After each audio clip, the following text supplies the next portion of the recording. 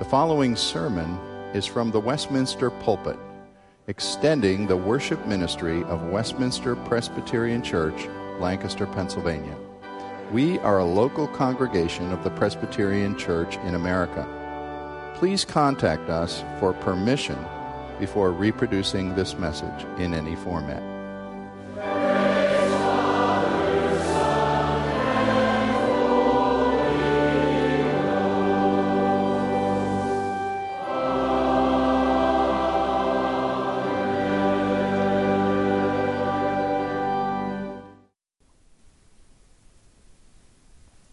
This evening we'll be taking a look at Psalm 3. Dr. Rogers has been preaching a series on God-centered prayer. I wanted to follow his lead and hit upon the theme of prayer. So this evening we're going to be looking at Psalm 3.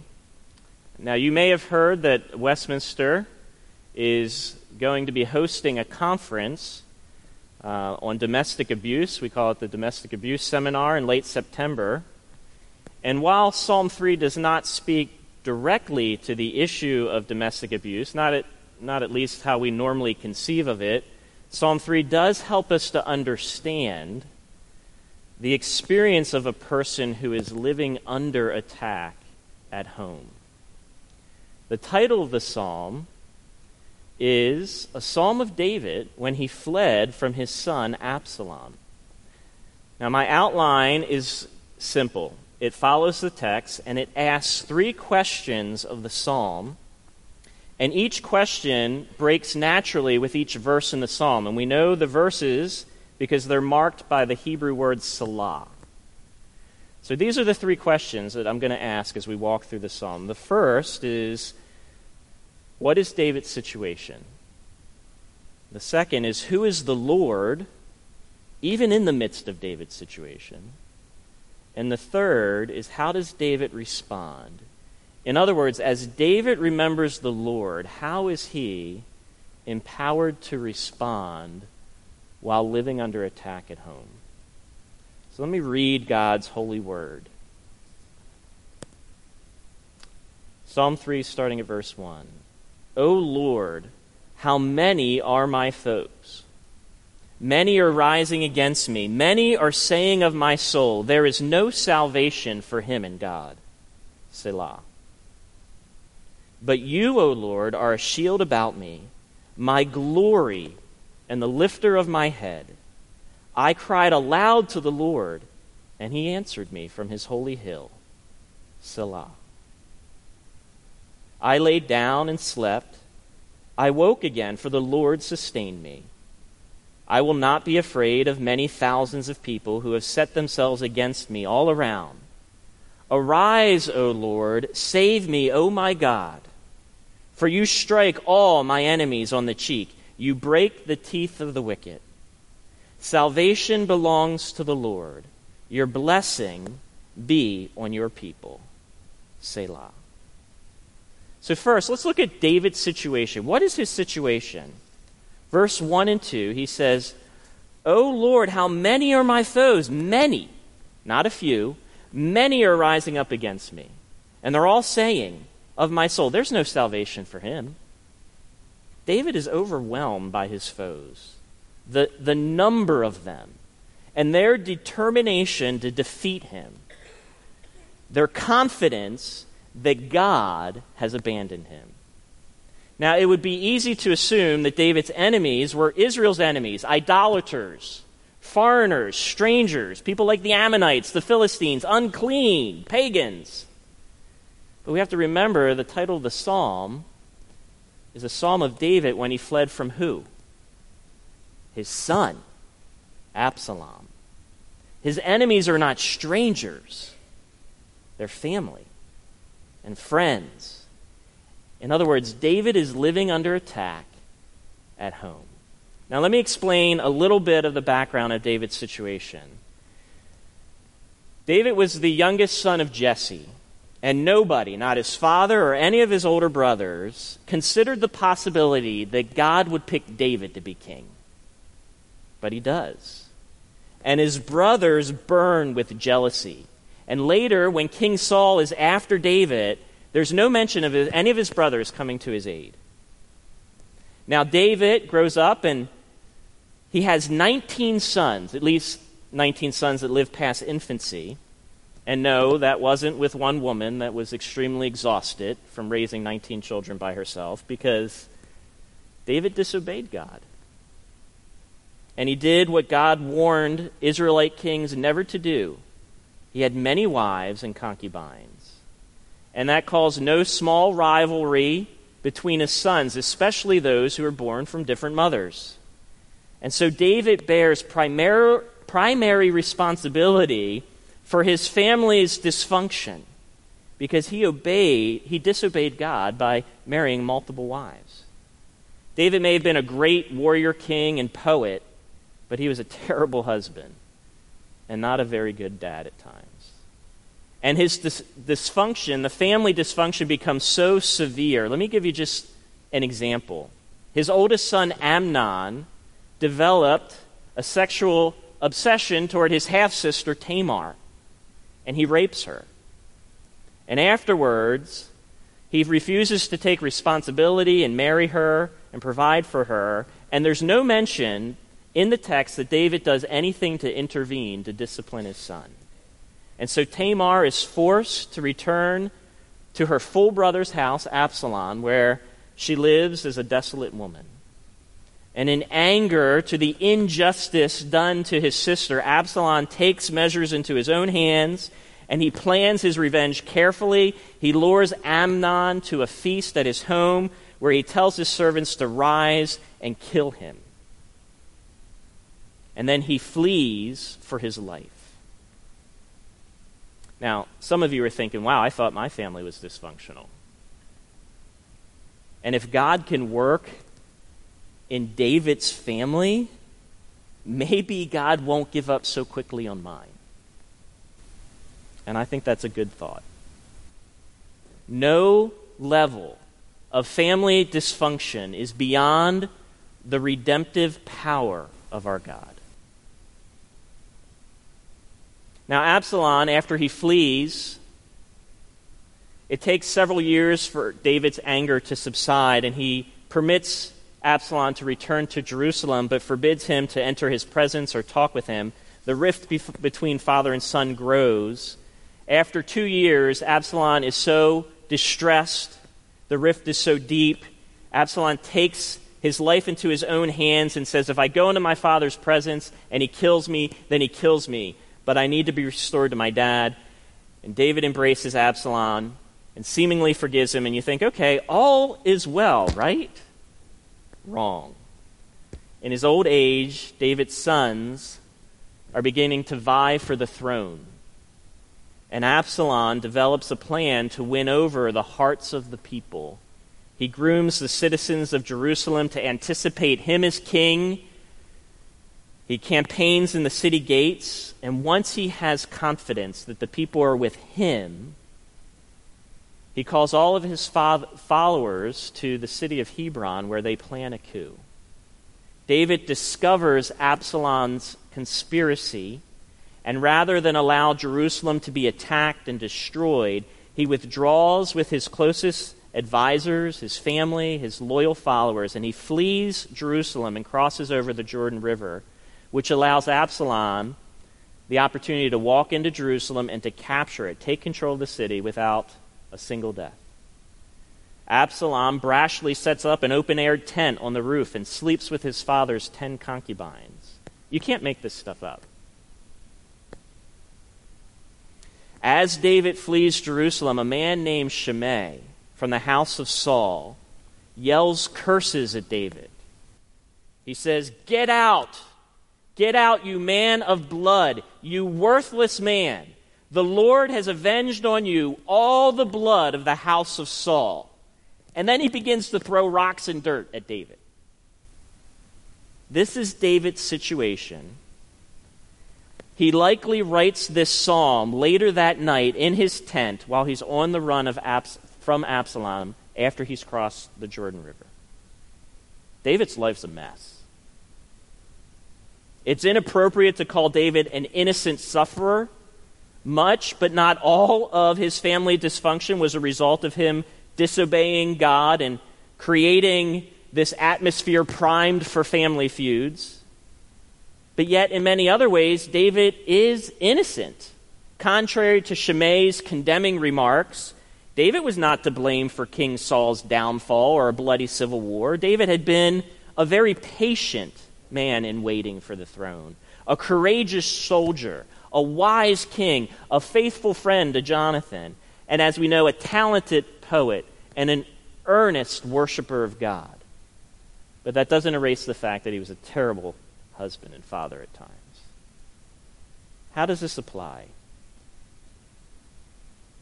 When you see someone living under attack, like we see David, whether it's in your family or this church or in your neighborhood or at work, don't jump to conclusions. See, many people tend to make two equal but opposite errors.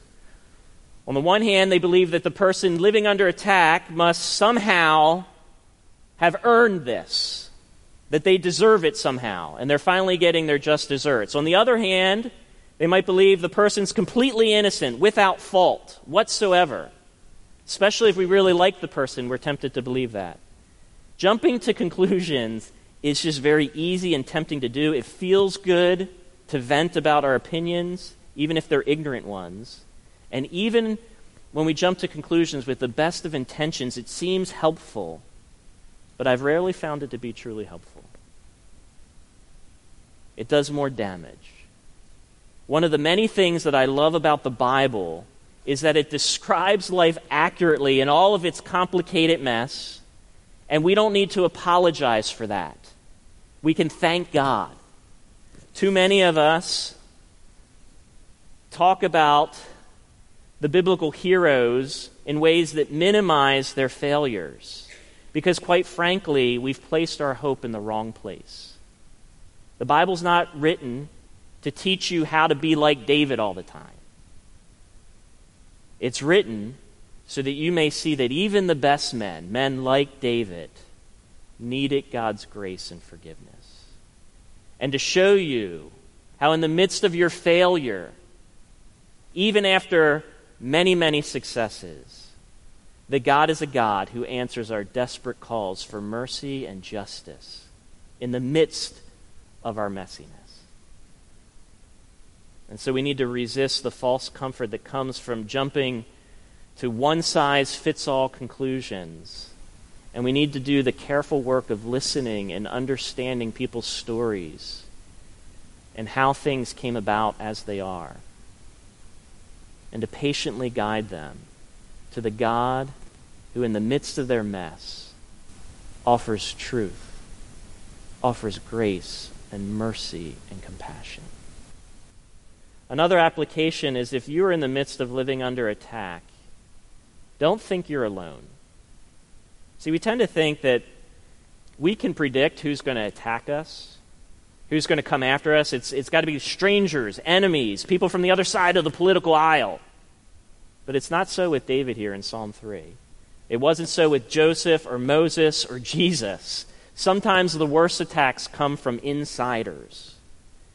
And some of you in this church know exactly what I mean. Your biggest threat comes from inside your home, not outside. Family members who gossip and slander, who wound and neglect or abuse. And that kind of pain is unique. And if you've been injured by insider attacks, the Bible speaks with tenderness and compassion to your situation. The Bible gives voice to your story. This psalm is here to remind you you're not invisible. God sees. You may feel like you're alone, but you are not. Many have walked that path before you.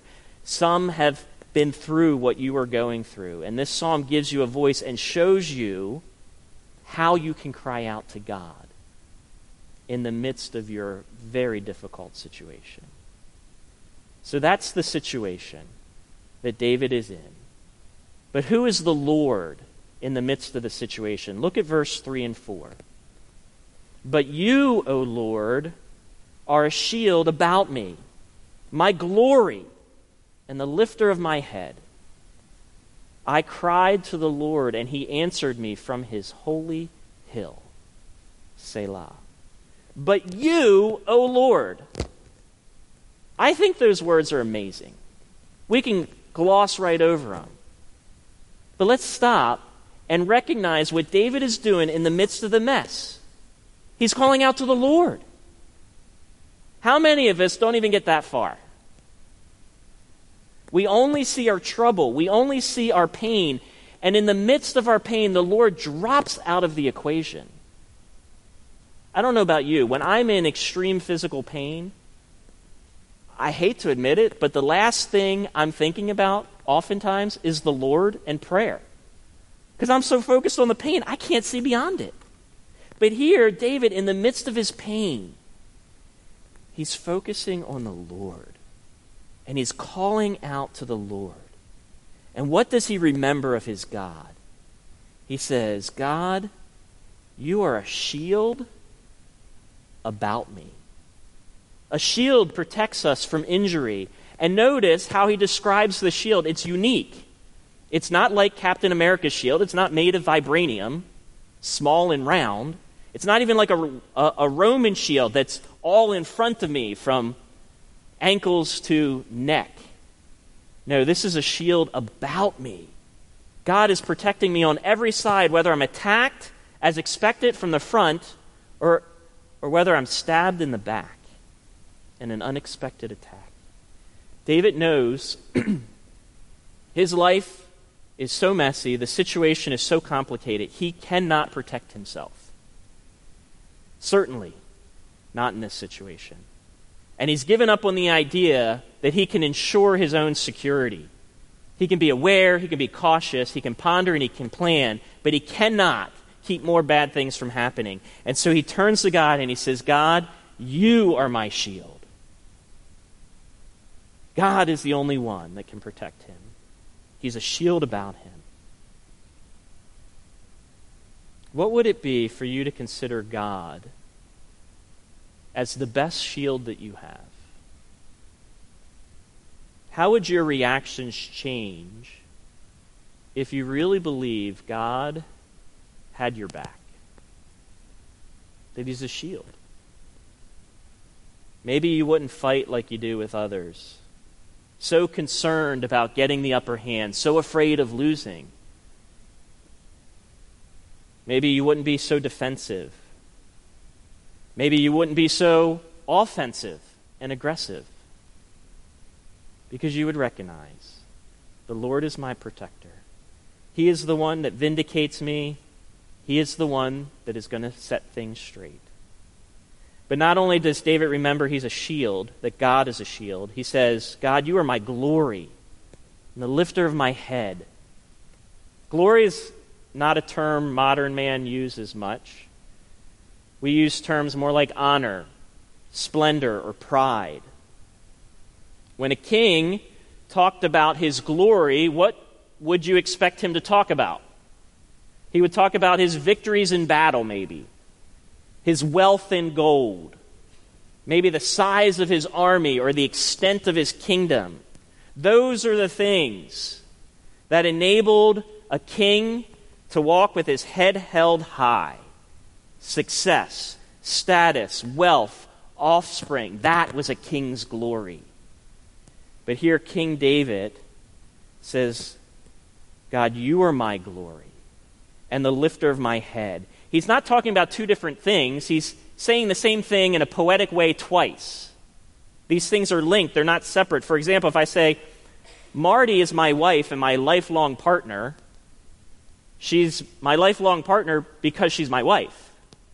And she's my wife because she's my lifelong partner. In the same way, God is the lifter of my head because he's my glory. Because he's my glory, he's the lifter of my head. That's what David is saying. In other words, David is saying, it isn't my victories in battle that enable me to walk with my head held high. It isn't my building projects or my wealth or my numerous children that enable me to walk with my head held high. That's not my glory. But at the same time, He's saying, I'm not going to hang my head low because of my failures, because of my dysfunctional kids and family. No, David says, I lift my head high. I hold my head high because God is my glory. It's not what I have done and what I have accomplished, but it is who God is and what God has accomplished for me. He is my glory. And he doesn't look to himself. Now, how could David put such hope in God?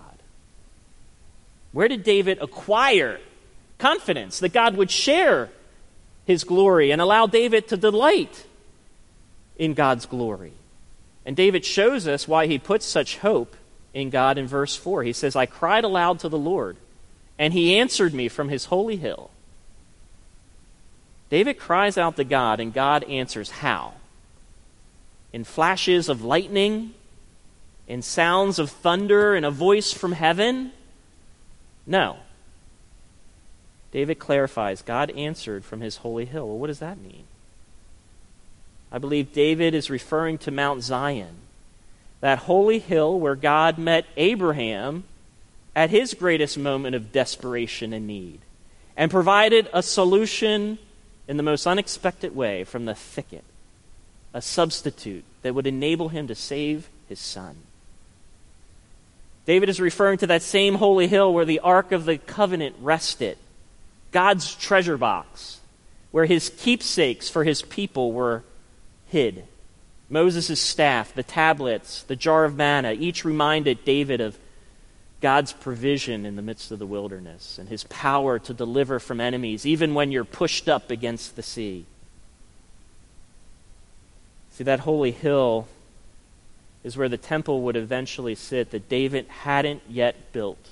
The one he said, God, I want to build you a more permanent home, a place for you to dwell. But God said, no, I don't want you to build me a house. Let me build you a house. And I'm going to establish your line and your family. See, when David says, God answered me from his holy hill, I doubt it means that God showed up miraculously and spoke directly to David. Otherwise, David would have said that. More likely, it meant that God was speaking through the things he had already done on that holy hill. And David just needed to remember. How do I mean? Well, when we're under attack, the first question is, Lord, where are you? And when David's under attack, he's wondering, where is the Lord? And David discovers God is right where he promised to be, on his holy hill, right where he's always been. God has not left David. He abides on his holy hill with his people. And that answer is sufficient for David in the midst of his terrible situation when he's under attack at home. But that answer is made all the more clear for us. See, David only saw the ark that reminded him that God carries his people through difficult times, through the wilderness. But we see the cross that reminds us that God provides a shield for us that protects us eternally from the attacks of Satan.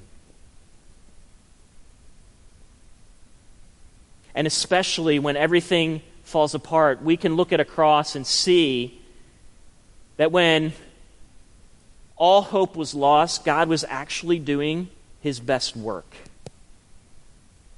And so David sees on his holy hill how God is constantly turning things on his head, whether it's with Abraham or with the Israelites in the wilderness and the Ark of the Covenant, or for us, whether it's Jesus Christ.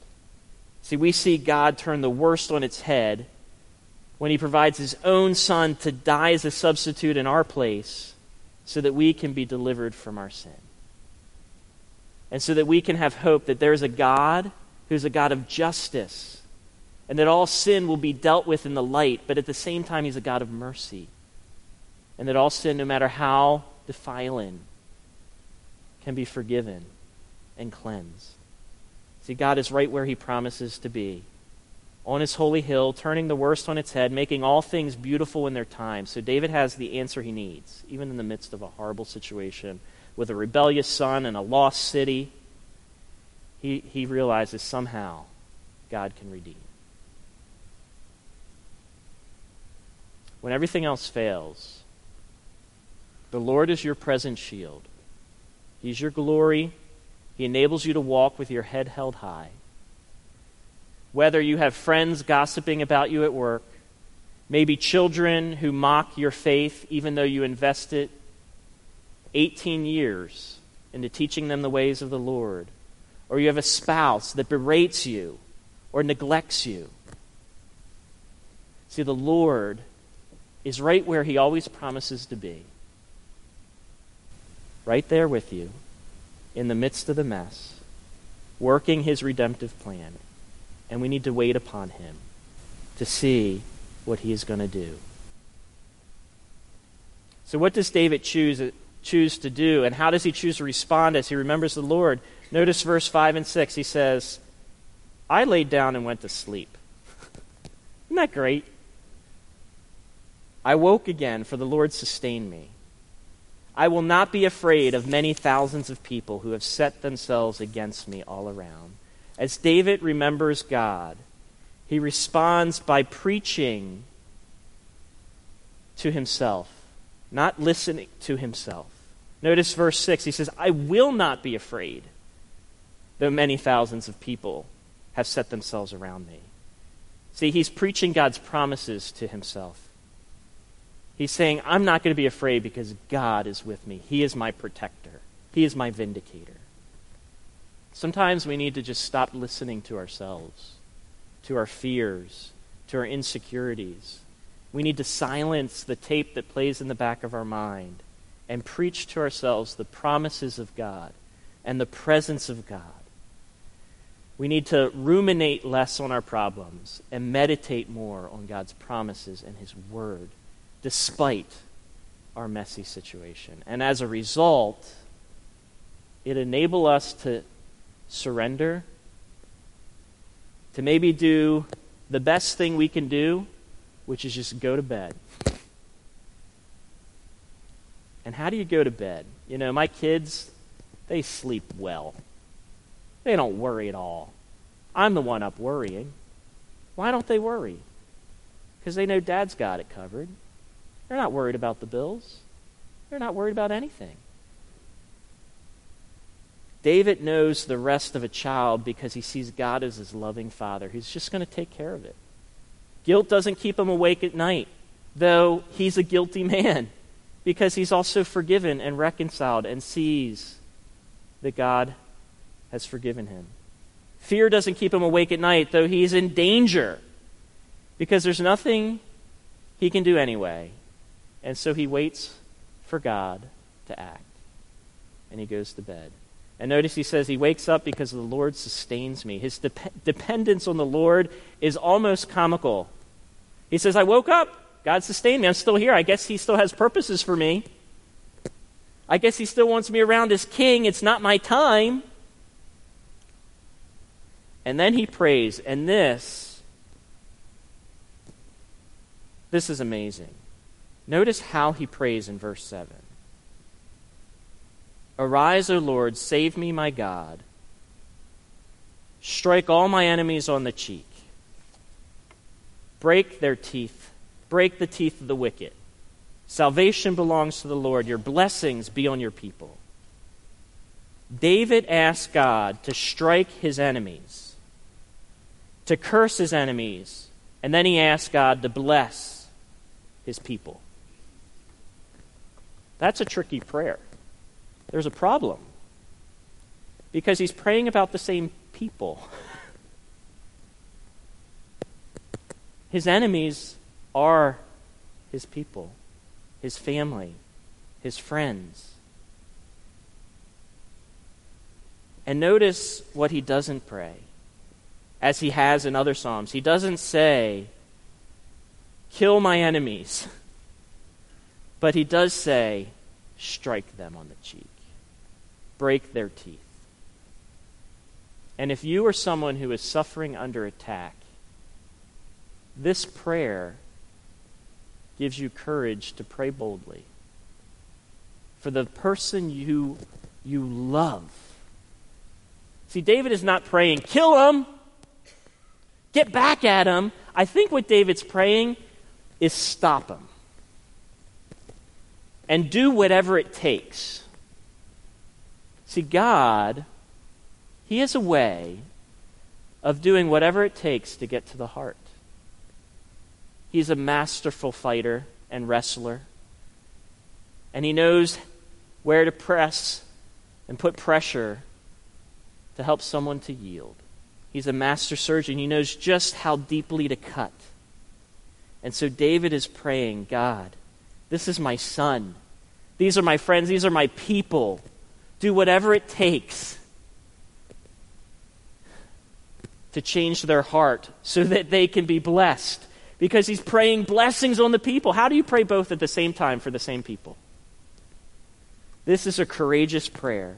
He's praying angrily for justice and at the same time longing deeply for mercy.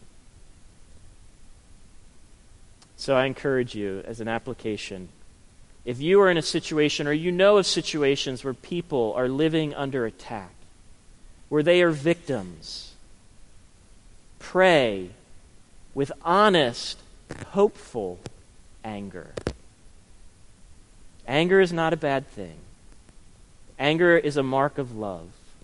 Chances are the people you're angry with the most are people you love most. And the reason why you're so angry is because you see what is destroying them or you or the relationship. It's not that you hate your son, it's that you hate the addict in your son.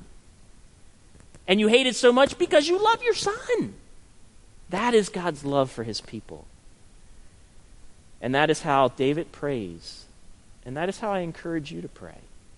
If you are living under attack at home, saying, God, do whatever it takes to get to their heart so that they can be blessed and we can be your people. Salvation belongs to you, O God. But one last warning, and this we see that David just surrenders the situation to God. Unfortunately, there's no pretty bow at the end of this one if you know the story and how it ends up. And I don't want to stand up here and say, well, if you pray and ask God, everything will just turn out all right this side of heaven. That's not what happens. Absalom dies. And if you've lived under attack, contrary to other people's well-meaning but ultimately misled promises that it will work out soon, know that the Bible speaks soberly and compassionately about the lingering tragedies this side of glory.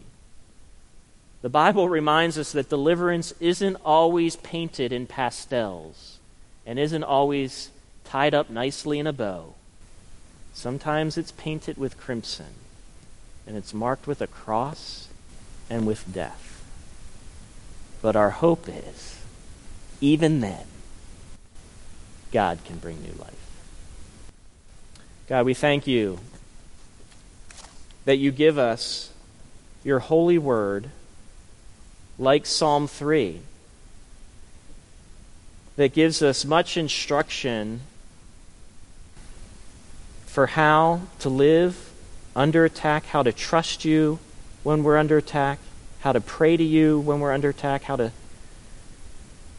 call upon you, what to believe about you. God, we pray for anyone in this church, anyone in this community that's living under attack, that you would prove yourself to be a shield about them, that you would be the glory, their glory, and the lifter of their head, that their hope wouldn't be in what they have done or can do or how they can justify themselves, whether they are victim or perpetrator, but their glory and their hope would be in who you are and what you can do, that you can always turn things on their head and redeem. We pray that you would in glorious, unexpected ways. And we wait for you to do that. And as we wait and trust in you, help us to surrender so we can sleep peacefully and wake up knowing that you are sustaining us. We pray this in Jesus' name. Amen.